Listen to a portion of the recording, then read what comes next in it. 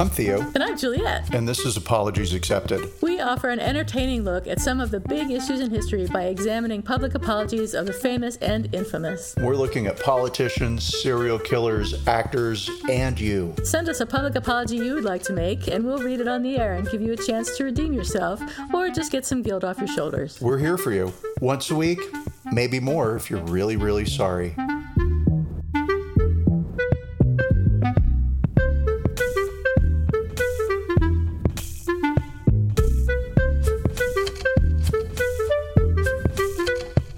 Hi, everybody. I'm not Juliet. And I'm not Theo. And this is Apologies Accepted. Apologies Accepted, the podcast. Hooray. Welcome back, everybody. Today we're going to discuss how Theo is doing. How are you doing, Theo? Oh, is that the whole show? That's the whole show. Oh, great. You have 6 hours? Because we got plenty of time. It's COVID. We're all sitting inside. Tell us how your week has been. My week has been great, eventful. We have a puppy. Yay! Yay! This puppy will be staying. You have a golden doodle, We right? have a golden doodle puppy. And he is the cutest. I have misgendered your dog. He is the cutest thing I have ever seen. He's very just adorable. Sweet. And he looks really nice. So what that means is, cute. Everything I do, I have to do one-handed. So it takes me like 6 times longer to do laundry or wash dishes. You don't have to carry the puppy with you. Well, he cries if I put him in puppy jail. Do you let him walk around, or does he just pee? He pees a lot. I've never seen a dog that can... his middle name is Jesus, because if you give him a drop of water, he can produce a gallon. Oh, my God. Well, just don't give him any water. Problem solved. Yeah, totally. No, he's adorable. He deserves all the water in the world. You should get him a pool. Yeah, he's very sweet. He's great. And here we are. It's going to be an adventure for the next couple of months. His name is Henry. And he's how old? 8 weeks? He is 7 weeks. He will be 8 weeks in another, on the 29th. So in a couple of days. He's just a baby. Yeah. He's a baby. But he's very cute and he's very sweet and he's so smart. Our last dog, who I loved, but my last dog was my life. But he was dumb as a brick. He was a breathing pillow, and he lived to eat and sleep, and that was it. And that's why I loved him. Yeah, right? Yeah. My dog is pretty much the same, and that's the exact kind of dog I need. Same. So I'm totally happy. But now you've got a dog that's going to need to be entertained and trained and all that stuff. So good luck with that. Yes, and that's why we are going to be looking into the fascinating and wonderful world of dog trainers. Yeah, I know a fantastic behaviorist out here in San Francisco, but I don't think that will help you very much. I'm on my way. So, sorry. That worked great. I have a DVD that I'll send you too that she recommended. So it's called I don't know, something about dogs. How to have a dog. How to have a dog for idiots. She recommended totally, specifically for me. I've had one, and I still need that DVD. Every dog is different. But yeah, so that's been my week, and unless it involves a puppy, I have nothing. A puppy or COVID, and then I have nothing else to talk about, right? And so, What about you? What's it like out in the real world? Oh, God, I wouldn't know. I mean, the weather has been beautiful. It's just a beautiful San Francisco sort of fake spring. And I wish I were getting out in it more, but I'm not because of COVID mostly. But I could be hiking, but I'm not doing that either because I'm just freaking lazy. But there you go. I mean, it's been really pretty. I've enjoyed it from my my desk in my house. My new job starts on Monday, which is very exciting. Going to be doing a lot of fun stuff. And I've got really nothing else to tell you about. So I don't have a new dog, or I just have an old dog. Aww. I know, poor me. I promise you. So this... I was going to say, next week, it will be a whole different, what was your week like? It'll be nonstop complaining. It won't be, it's so nonstop cute. Complaining. I had to get new carpeting. Has he actually peed on your carpet at all? Yes, several dozen times. Okay. Yeah. Well, you'll want a new carpet then, for sure, just for fun. Oh, definitely. Yeah, just to sell the house in the future. Yeah. But, okay, so I interrupted you. You were going to let everybody know who we are talking about today. Yes, today we're talking about South Carolina Governor Mark Sanford, who you probably remember from 2009 when he was big news. Mark Sanford actually disappeared for 6 days in 2009. And nobody knew where he was. His wife didn't know. His staff didn't know. He had security who didn't know. He had apparently mentioned that he might be going to take some time to write or possibly hike the Appalachian Trail. I never know whether to say Appalachian or Appalachian, because in Pennsylvania it's Appalachian and in the South it's Appalachian. And people get really mad when you pronounce it wrong. But it's just... It's the dumbest thing to get mad about, because who cares? Who cares? Yes, right? So I say Appalachian, and probably because I learned about the mountains when I was in North Carolina. And I will say that hiking the Appalachians is the most Carolinian thing you can do, short of taking a tour of a plantation. You think so, really? I do. Well, okay, so like a college football game, basketball. Sorry, everybody. Yeah, basketball. Bad at sports. That's a very Carolinian thing to do. Totally Carolinian, Going to Myrtle Beach, that's a Carolinian thing to do. Drinking Pepsi, Carolinian thing to do. So, hiking I never thought trail? about hiking the trail. Well, it's just... But I'm sure you're right. I just don't know anybody, so I don't know what people do. Well, I mean, anyway, I guess we'll get to that when we get to the apology, but it's just we'll get to that. It's such a... I was thinking about my constituents, so I was not paying attention to the argument between my two colleagues. It's just one of those statements that's like, I'm such a hard worker, I'm so devoted to my state. Right. Well, while he was devoted to his state, he was not answering the phone or email or text. His wife apparently had told him 2 weeks earlier to get out of the house and not to contact them, which I guess he took to an extreme. But she also specifically told him not to visit his mistress. So she knew about a mistress, and there were some stories that he was going to take some time to write, because he'd written a book in the past, and I think he might have mentioned that. But some people were afraid that he was missing completely. Although apparently his disappearing was not, this was not the first time he had disappeared, but it was always for shorter periods. Right. It seems like going off radar was sort of a normal thing. What was exceptional with this was the length of time. I mean, what an asshole. I just got to say, you just don't disappear on your family, no matter for how short a period. I mean, you don't even go away for 3 hours and not answer texts and emails. It's like, if your husband or wife texts you, you kind of respond when you notice the text. Even if you're getting separated, you kind of respond, even if it's like, fuck you. Yeah, I think so. That's just my opinion, though, but that's how I feel. And his disappearance raised some questions about who was actually acting as governor of South Carolina if our governor has disappeared. His spokesperson told the press that he was hiking the Appalachian Trail because he had mentioned that they might do that. But there was a local journalist named Gina Smith. She worked for the newspaper The State, which is the local Columbia, South Carolina paper. And she got a tip somehow, I don't know where she got this tip from, that Sanford was in Argentina. So she went to the Atlanta airport. How did she know he was going to fly into Atlanta? Well, so she says it was a hunch. Yeah, it's not a hunch. You don't just have a hunch that somebody's going to do something and then drive down to the Atlanta airport. Drive 3.5 hours in one direction, right? Truly. But she says it was a hunch. Okay, she said it was a hunch. So she went there and waited, and when he landed, she was there to greet him. And he said, well, I was going to hike the Appalachians, but I thought I would do something more exotic. So I decided to go to Argentina without contacting my family, even on Father's Day. But he cut his trip short after his chief of staff told him that he was getting a lot of publicity and he needed to get his ass back into the office. So a few hours later, in a press conference, which is interesting, he admitted to having an affair with an Argentine journalist named Maria Belén Chapur. They had met at a dance in Uruguay in 2001 when he was probably traveling on business. And they had met again at a New York bistro in 2004. And they had 2 other meetings in New York. One, he was accompanied by a spiritual advisor with his wife's knowledge. Like, what is going on here? But according to Sanford, at least, they didn't have sex until 2008 during an economic development trip that he made to Argentina. to keep things holy and pure.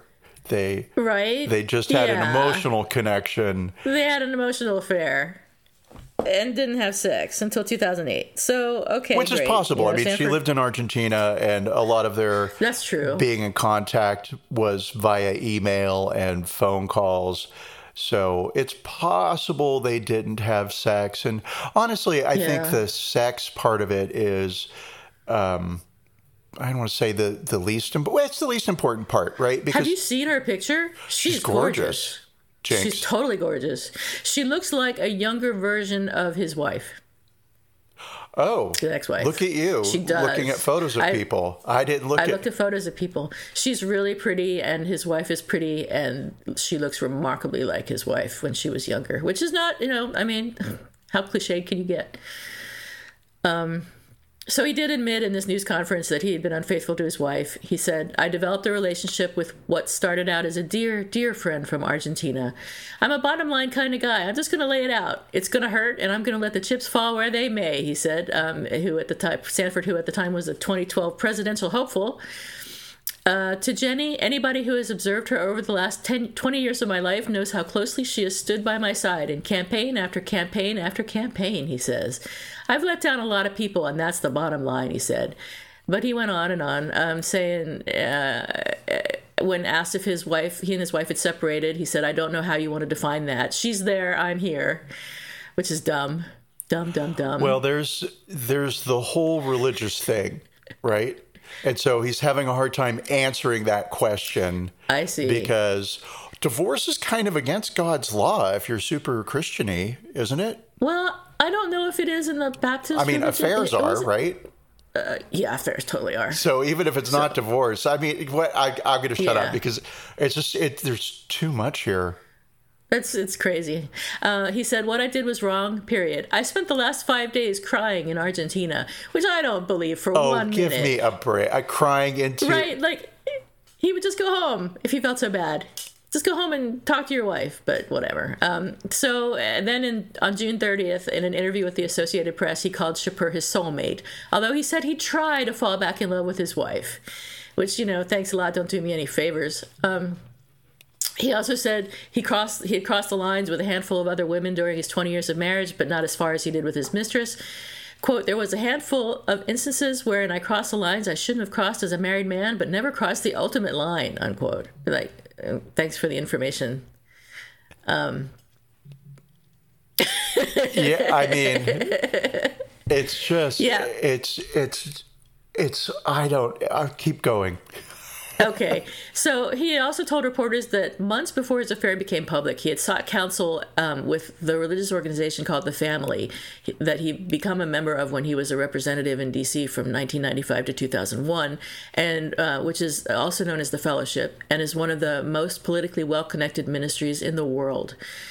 Sociologist D. Michael Lindsay, who studies the evangelical movement, said that the Fellowship has relationships with pretty much every world leader, good and bad, and there are not many organizations in the world that can claim that. And Rob Schenck, who's founder of the Washington, D.C. Faith and Action in the nation's capital, said that the mystique of the Fellowship has helped it gain entree into almost impossible places in the capital. The Fellowship's reach into governments around the world is almost impossible to overstate or even grasp, said David Kuo, a former special assistant in George W. Bush's Office of Faith-Based and Community Initiatives. The investigative reporter Jeff Charlotte did intensive research in the Fellowship's archives before they were closed to the public, and also spent a month in 2002 living in a Fellowship house near D.C. According to his 2008 book, their theology is an elite fundamentalism that fetishizes political power and wealth, consistently opposes labor movements in the U.S. and abroad, and teaches that laissez-faire economic policy is God's will. So what he thinks is that they're... Go ahead. Oh, no, I was going to say it's one of those very specific organizations or cults, if you will, that says... You're in power because God favors you. So you don't need to feel any guilt for being rich. Exactly. And it's supposed to be against God's law or something. I don't know. So if you somehow make it to their fellowship, you deserve it. You have God's favor. And it doesn't matter what you do. Everything we will you do support is okay. you. Everything you do is okay. You will be forgiven instantly by God. And that's literally what they teach. And it's because they're doing God's work by making God's laws into laws. That's right. And he also speaks very positively of people like Hitler, Stalin, and other powerful men. I'm going to stop you right there. There is something to be said for getting the trains to run on time. And I think that was Hitler's big campaign promise. So this theological teaching of instant forgiveness has given powerful men an excuse for whatever they do, whether they're misdeeds or crimes, and allows them to avoid accepting responsibility or accountability, because whatever they're doing is right in the eyes of God, and it is furtherance of the mission, which is, I guess, to get them into power and get them more money, and that seems to be the extent of it. I don't know what they think God's will is, because it seems very very vague. God's will is whatever they decide it is.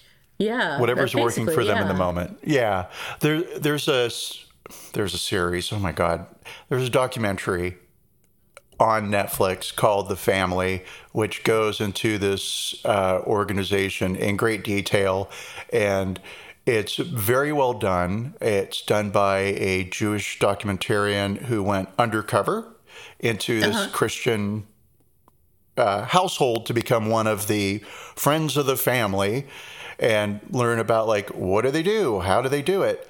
And it was interesting because they almost seemed to get him into their fold. There's a couple of times where the documentarian, whose name I don't remember, says something like, "It's not Jeff Charlotte, is it?" No, it's okay. No idea. I can't. Oh gosh, I'll have to. Okay. If only there was some way that I could tap on a keyboard and find out, but life isn't magic that way. But anyway, so he says something like, "Oh, they're really good guys and they're very sincere in their beliefs." And it's like, honey, are you fucking paying attention to who these people are and what they're talking about? Because they're just waiting to be fully in power and control all branches of the government. And they've almost got the judicial, right? Brett Kavanaugh is not there by some accident. And I know that, like, the Federalist. Yeah, sure. But Avenue C, I don't know that Brett Kavanaugh is affiliated with Avenue C, but there is this brand of Christianity that's very, whatever we do is fine as long as we are the ones that do it. The documentarian is Jesse Moss, and it was based on the book by Jeff Charlotte. Oh, okay. So you were right. Even writer, right. But yeah, the fellowship owns a house in D.C. called C Street, and a bunch of mostly Republican congresspeople live there and eat up the doctrine, I guess. And they host weekly prayer breakfasts there and weekly dinners, an annual ambassador luncheon, and receptions for foreign dignitaries. So they obviously have a great deal of political power that is not really widely known, although maybe it is after the documentary. I don't know. They rely totally on private donations, and they got like $13 million in 2007. Oh, it's ridiculous. And I saw this documentary a few, pre-pandemic. Days, weeks, months? Okay, like a year ago. Some measure of time that means more than one sunrise. More than one year. And yeah, it's just crazy how powerful they are. And they sort of flew under the radar for 30 years or whatever. But there were 3 Avenue C guys all around the same time as Mark Sanford who all had adulterous affairs. And C Street, yeah. And I really want to upgrade them. They all had adulterous affairs at the same time. That's right. And they all actually suffered from it to some extent. I think only what's his name is the one that's still a politician, right? Or the other 2 are as well. I don't know. The other 2 were names that rang very faint bells, but then anytime there's a politician who has an affair, I just immediately get so bored with the story because it's always the same story. It's always the same story. And they think it's so special and that they deserve so much consideration for something that apparently everyone does. And Sanford wasn't done apologizing, so he talked to his cabinet the same week he held the press conference and said, based on the way that I disappointed my wife, my boys, close friends, family, South Carolinians at large, I think always the question you have to ask yourself in the context of leadership is what it all means and where do we go from here? And so I've been doing a lot of soul searching on that front, and what I find interesting is the story of David and the way in which he fell mightily. He fell in very, very significant ways, but then picked up the pieces and built from there. It really began with a larger quest well expressed in the book of Psalms on the notion of humility towards other, humility in one's own spirit. At the epicenter of the administrative team really rests with the cabinet, and inasmuch I had not had a chance to apologize to you all personally, I wanted to do so. I made general apologies to the people of South Carolina and the staff at large, but you all are really the epicenter of that team that through about 65,000 state employees serves the people of South Carolina, so I wanted to generally apologize to every one of you for letting you down.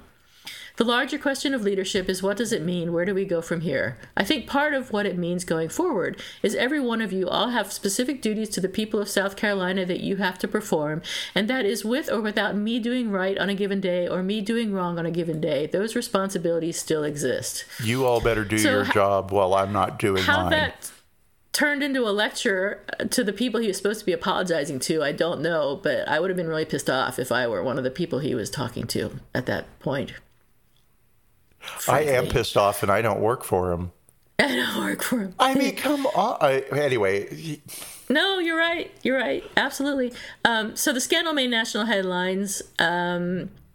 It also led to his censure by the South Carolina General Assembly and led to his resignation as chair of the Republican Governors Association, but he did complete his second term as governor.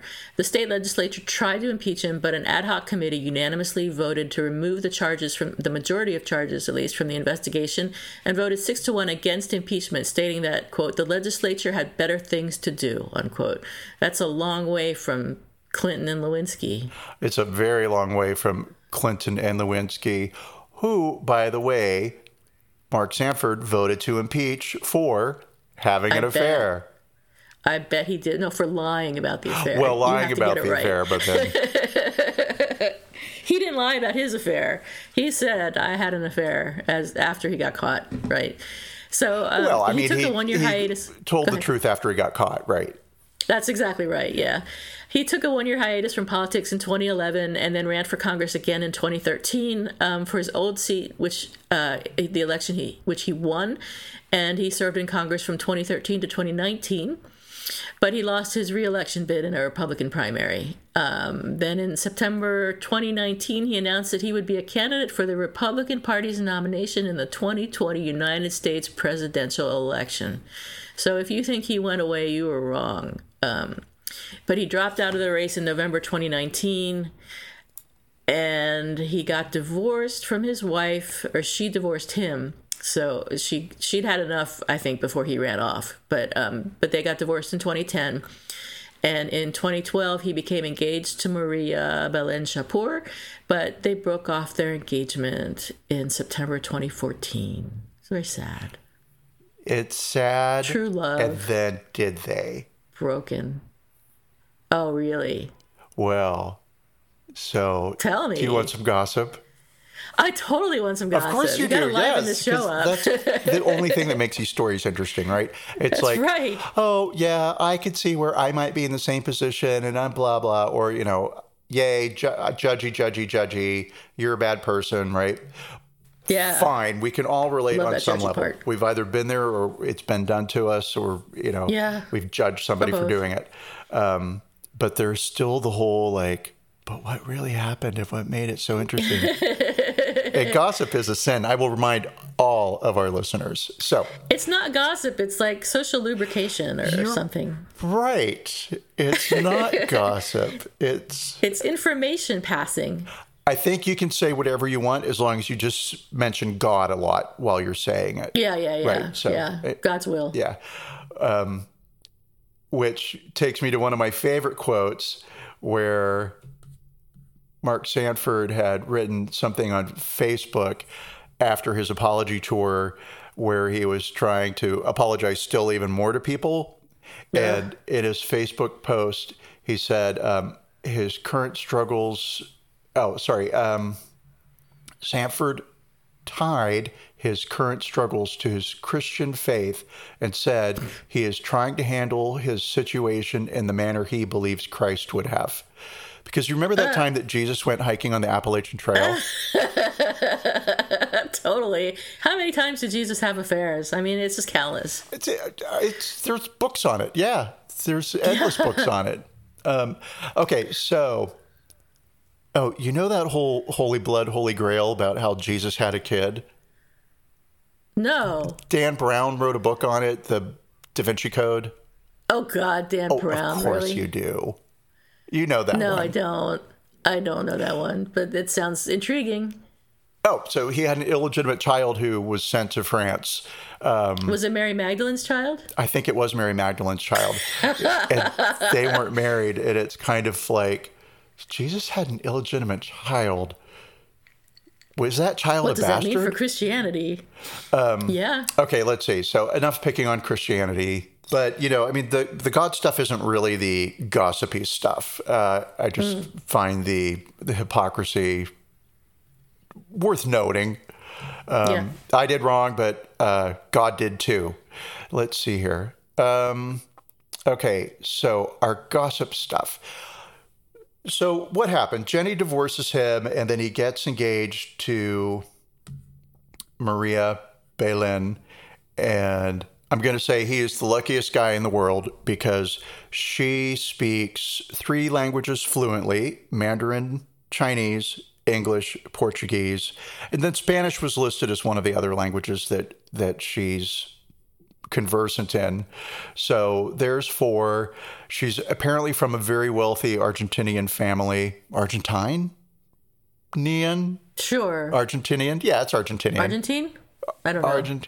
She's from a really wealthy family from Argentina.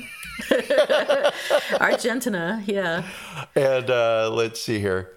And so Jenny, the first wife, not a fan of this Maria Belén situation.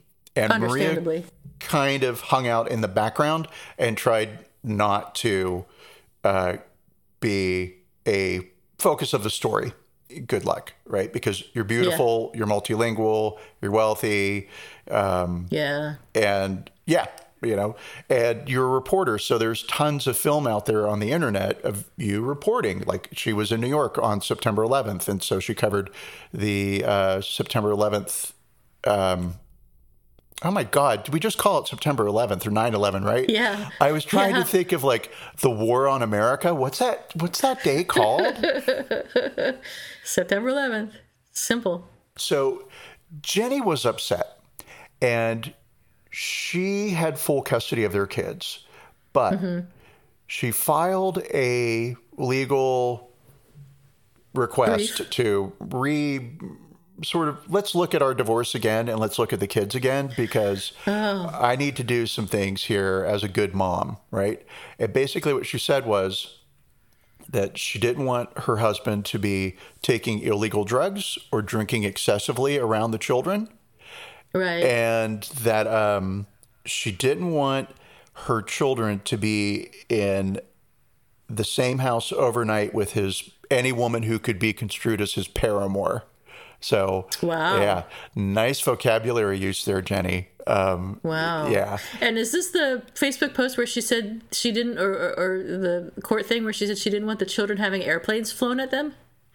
No, That was a requirement that he not fly airplanes at the children. I was like, what? Are these like real airplanes? I mean, maybe because the reason we didn't go into Mark Sanford's background is his dad's a surgeon. He grew up wealthy. And there's not a lot there on the internet about his background. Yeah. And I'm sure that's all very much on purpose.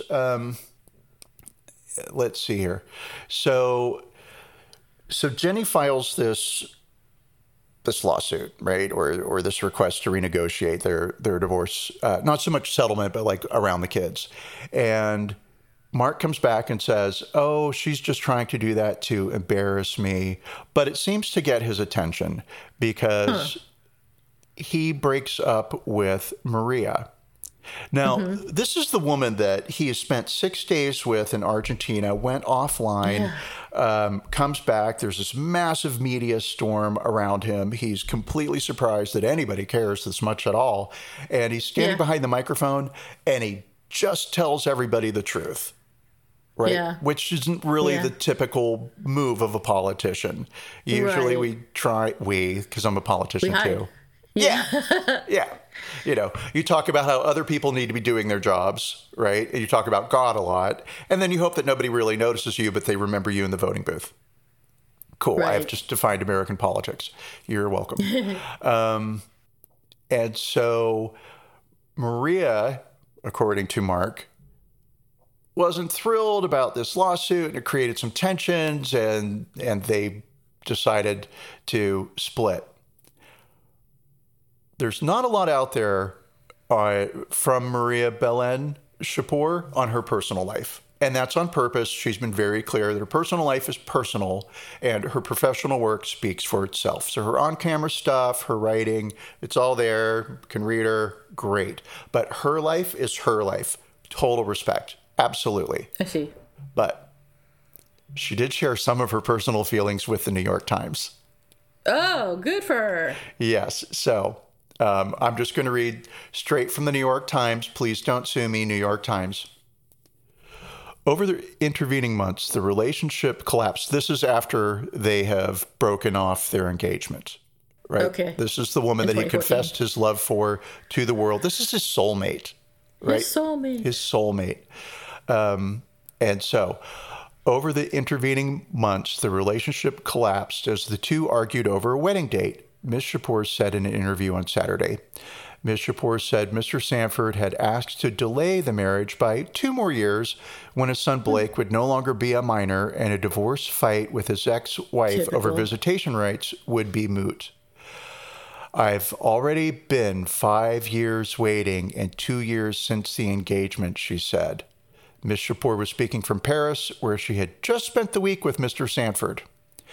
We had a great time here. We were like in a honeymoon, she said. I thought he might tell me, okay, let's put a date, end of 2015. But that didn't happen. That's why I wrote to him. I had a spectacular week. You know I love you, but I don't want to continue in the category of mistress. And if we continue like this, I continue in that category and I can't bear it anymore.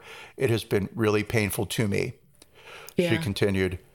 His response was 24 months. If not, I'll say goodbye and I will look for you in 24 months. Wow. She said she had asked him to make their break public, but that Mr. Sanford did not warn her before announcing it on Facebook on Friday, catching her off guard. I learned it from the press today, she said. No relationship can stand forever, this tension of being forced to pick between the one you love and your own son or daughter, Mr. Sanford wrote in his Facebook post. And for this reason, Belén and I have decided to call off the engagement.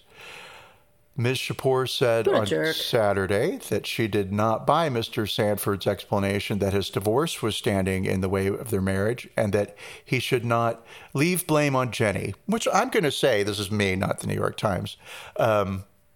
I think that's really adult of her. Yeah. You know? Yeah. On the one hand. On the other hand, she did have an adulterous sexual affair with this guy that she has known for 10 years, initially as a friend. And he sent her Christmas cards that were photos of the family in front of, the standard American. Oh, my God. Yep. So she saw plenty of, standard American family standing around the Christmas tree, Jenny and my 4 sons. But okay, but still, even still, I thought that was very adult of her to say. Yeah. Ms. Schapor said she felt as if she had been cast aside now that Mr. Sanford was back in political office. I think that I was not useful to him anymore. He made the engagement thing for 4 months before the elections. So this is not about his son. This is about his career and his ambitions. Mr. Sanford, she said, truly was the love of my life. But she added, in 24 months, what is it going to be? And I don't know, I mean, there's always this person that we fall in love with who's no good for us, who is just our friends don't like, damaging to our lives, and we love them and we throw everything away for them, right? And so you could say like, oh, he did that for her. I get the sense that she's doing that for him. Really? You think so? I think so. Well, I mean, and this is me, I don't understand what she saw in Mark Sanford. Right, I don't either. I looked at her and I'm like, wow, you're beautiful. You could have done a lot better. Obviously smart. You could have done a lot better. Do you just have a thing for guys from South Carolina? Or he owns a real estate company, but, what could you, I mean, I just don't see it, right? And also she's not an American, and she doesn't want to be an American. So this wasn't, she could have married, if she wanted citizenship, she could have married anybody, blah, blah, blah, blah, blah. So, anybody, yeah, totally. Yeah, so I just don't get it. Pheromones? I don't know. Who can say? Yeah, it's got to be something like that. I mean, he doesn't strike me as either attractive or interesting. Well, or particularly nice. So ridiculous, right? Just all of it. There's over the top. Oh my God, the love of my life. Oh, there's love of. And I know people do fall in love high, but fine. So they break up, and then she says, "Well, obviously, I was a tool for political ambitions, right?" And fine. Or I wasn't. I mean, I wasn't useful to him as a tool for political ambition. Exactly. I became more of a distraction than was necessary. I don't know. But so in 2015 through 2017, there are reported sightings of Mark Sanford and Maria Belen together in seemingly romantic, friendly, public situations. So they were spotted at a baseball game. I forget where. And Mr. Sanford was handing beers out to the people around him, sitting in the benches, and she was with him. And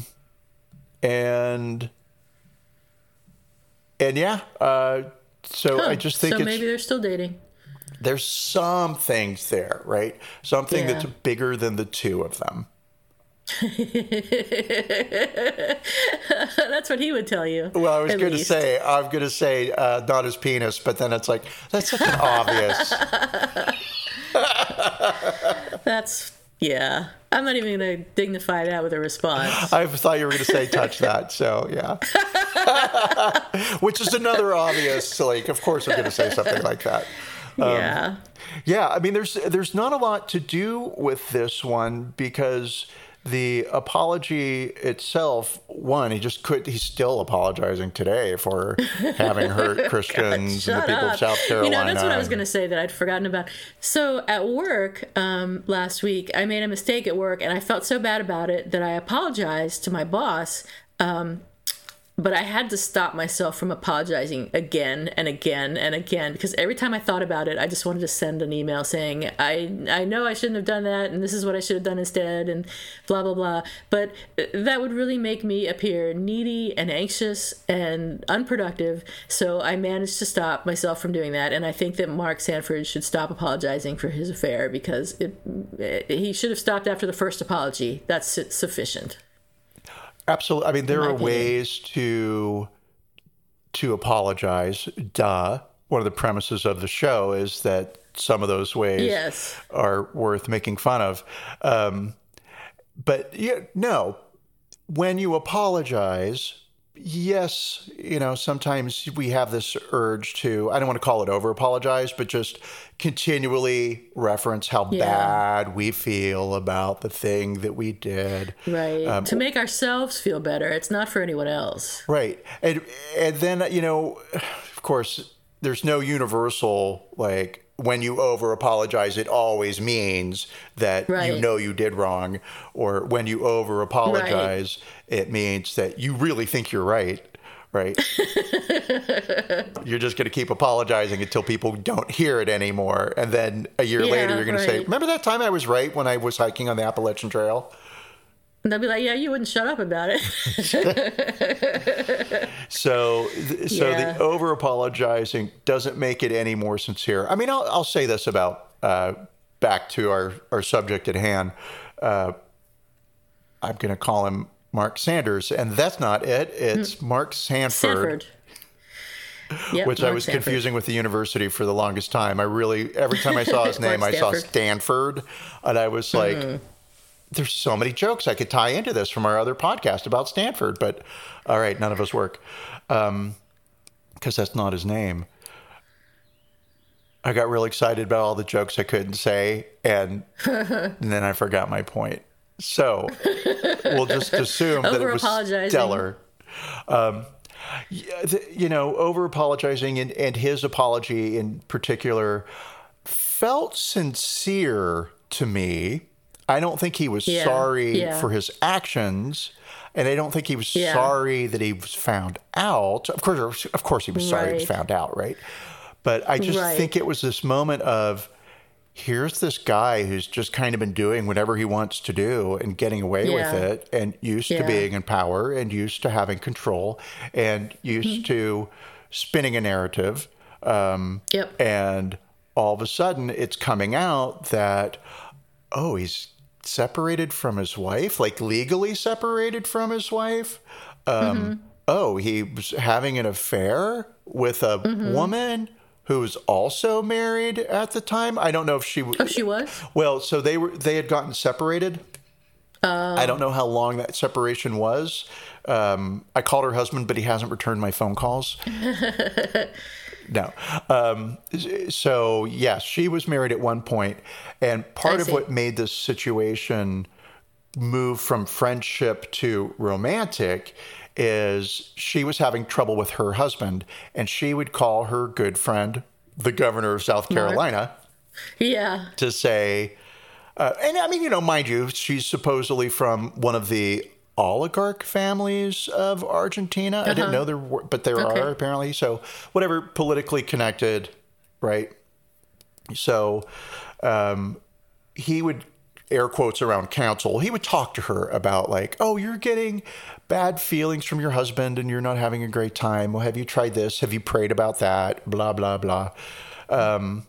And he spent so much of his time convincing her to stay with her husband that he sort of started to realize, I have feelings for her. That's why I'm working so hard to keep her in her marriage.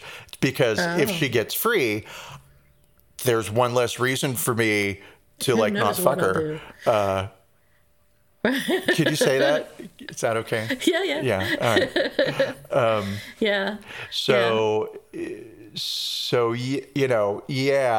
There's all of that. And I think it's not so much like, this is the moment where he just decides to come clean. But as he says, he's just going to tell the truth and let the chips fall where they may. And so within all of that, it feels honest. And that feels honest. Pardon? It does feel honest that he's confessing something and that he wants to get something off his chest. But it's more like he wants something to go away. He wants it to go away. He wants absolution for what he did. And he's not going to do anything different. He's just going to continue on down his path of adultery. Well, no, he's going to clean up the adultery, right? Because he's going to try and make... Oh, that's right. He's going to try to fall in love with his wife again. Yeah. Yeah. His poor wife. Can you imagine Hi, honey, hearing can that? you wear this Balin mask? Can you speak to me with a Spanish accent like Hilaria? Oh, my God. Hilaria. Oh, yeah, Hilaria. How dare you not get my joke? About her. No recuerdo. So he was not, he was honest, but he was not maybe sincere in what he was looking for. And he didn't change his behavior. Did he apologize directly to his wife? Who knows? I would say, who knows? And then sort of course, probably all this is not. Hindsight. It becomes a who cares, right? because Jenny did not take this lying down. She had an interview with Vogue magazine where she was a little saucy. I didn't read it. Oh, good. Because I've just felt like, oh, there's so much here already that's all over the place. I mean, this is a messy situation, right? Because you've got this governor, he goes missing, he's married, he's got a mistress. The mistress is foreign and exotic and intriguing. Exotic, right? You've got the Appalachian Trail. She's from a wealthy family. It's like there's a lot here. And then if I bring Jenny into this, no one's ever going to be able to follow this story, right? We probably should have looked more into Jenny, though, because I bet she's an interesting person. I wonder what she did. And I wonder, what she's doing now. Well, I hope she's happy. That's all I have to say. I hope she found a happy life after Mark, and this, except for the kids, doesn't have to have anything to do with him anymore whatsoever, and is rid of him, because I think she's better off without him. And so, what do we rate his apology on a scale of 1 to 10, with 10 being the best apology ever made? Okay, well, this gets not confusing, but complicated, because there's sort of like two things to evaluate in here, right?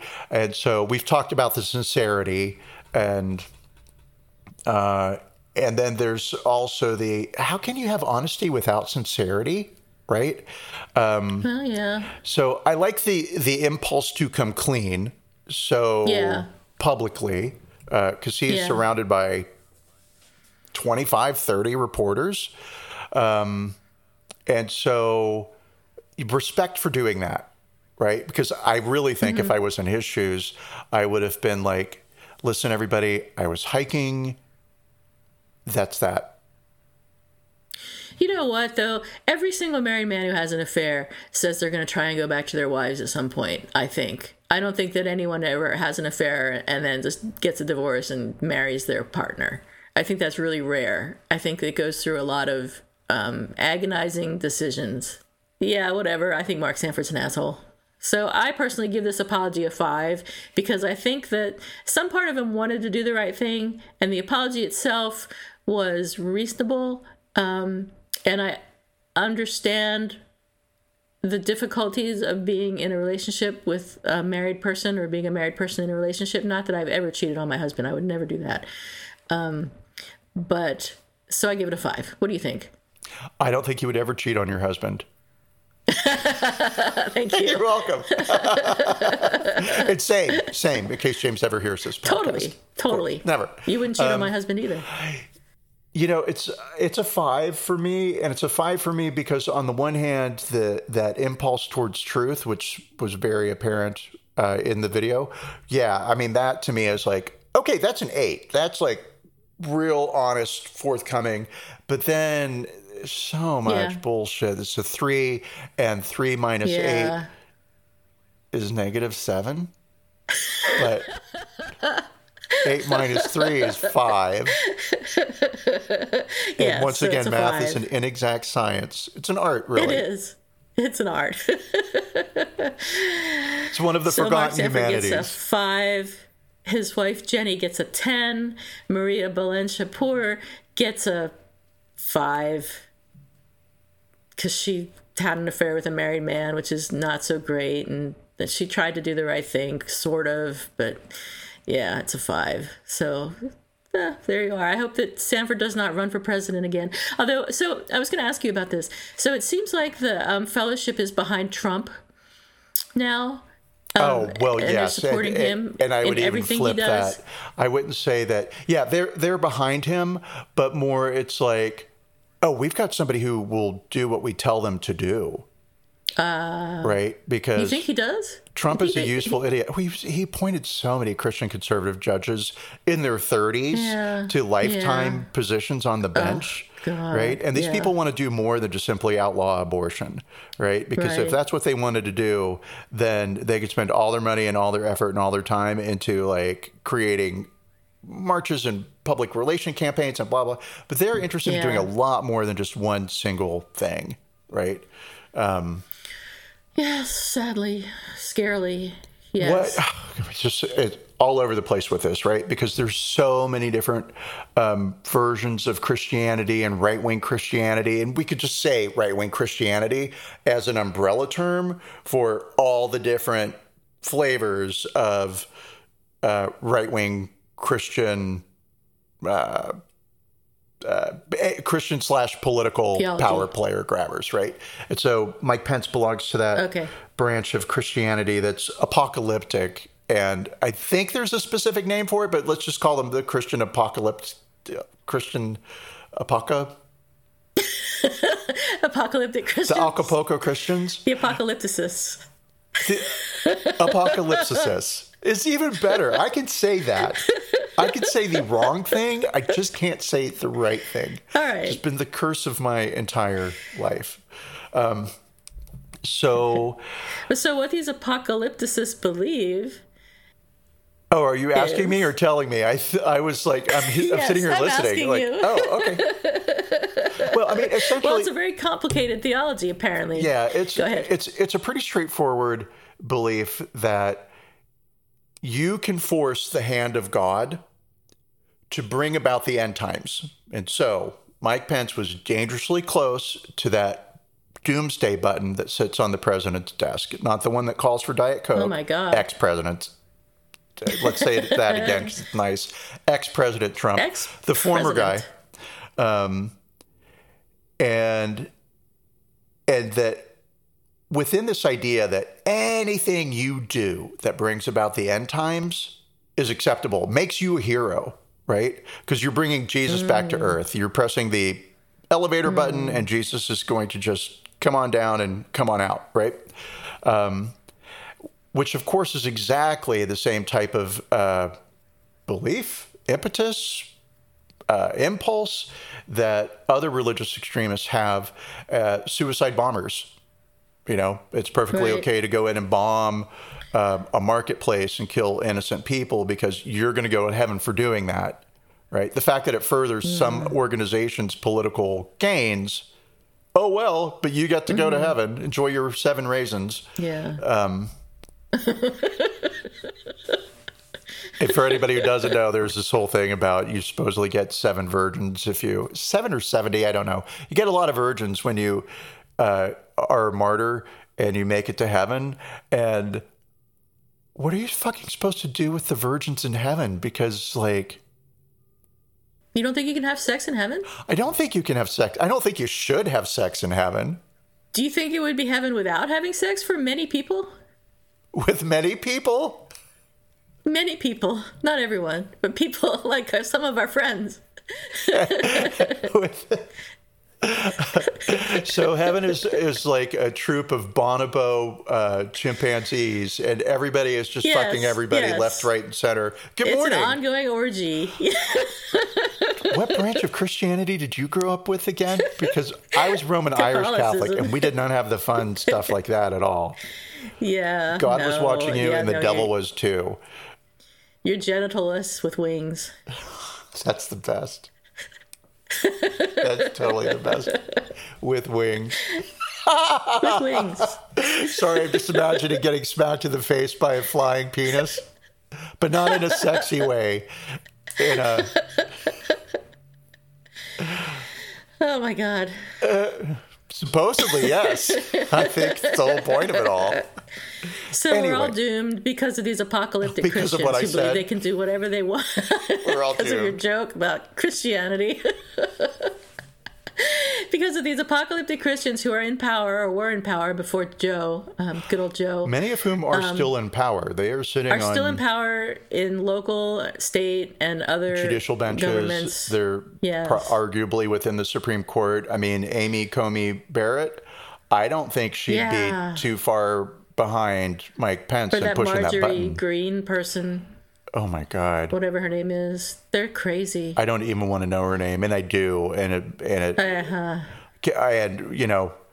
drag is that she'll probably get reelected because whatever district she's from has never had this much press coverage. So they're all excited. I don't know if they're getting anything out of it though, but I guess as long as you get covered, that's what matters. How did I end up in this world? Of all the possible worlds, how did we end up in this one? We just woke up one morning and have wings. Oh, well, what a heavenly world that would be. Oh, God. Like I said. Yeah. You're in for a big disappointment when you get to heaven. I'm sorry. I'd just be the one to tell you. My heaven is just horses and grass and beaches. And no genitals. Mai Tais, which gets back to my point of no sex in heaven. Right. Yeah. Why do you need to have sex? You've got everything else.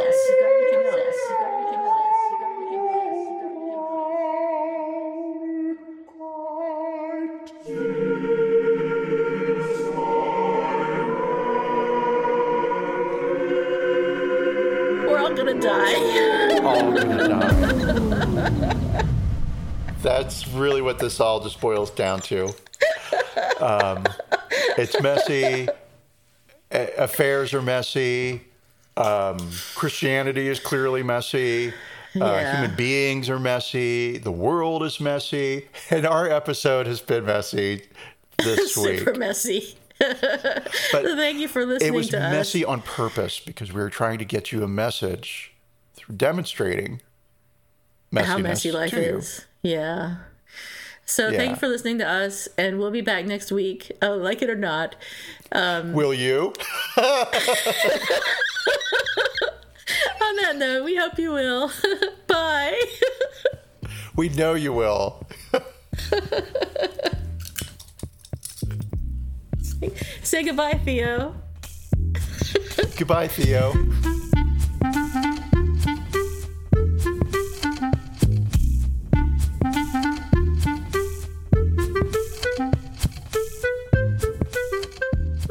Thank you for listening to Apologies Accepted, the podcast. You can find links to articles and the sources in the show notes. To submit an apology or find out more, visit us at apologiesaccepted.net, where you can also find our merchandise. We're on Twitter at Apologies Accepted. And on Instagram at apologies.accepted. You can support our important work at Patreon.com/Apologies Accepted. And fuck Facebook. Bye.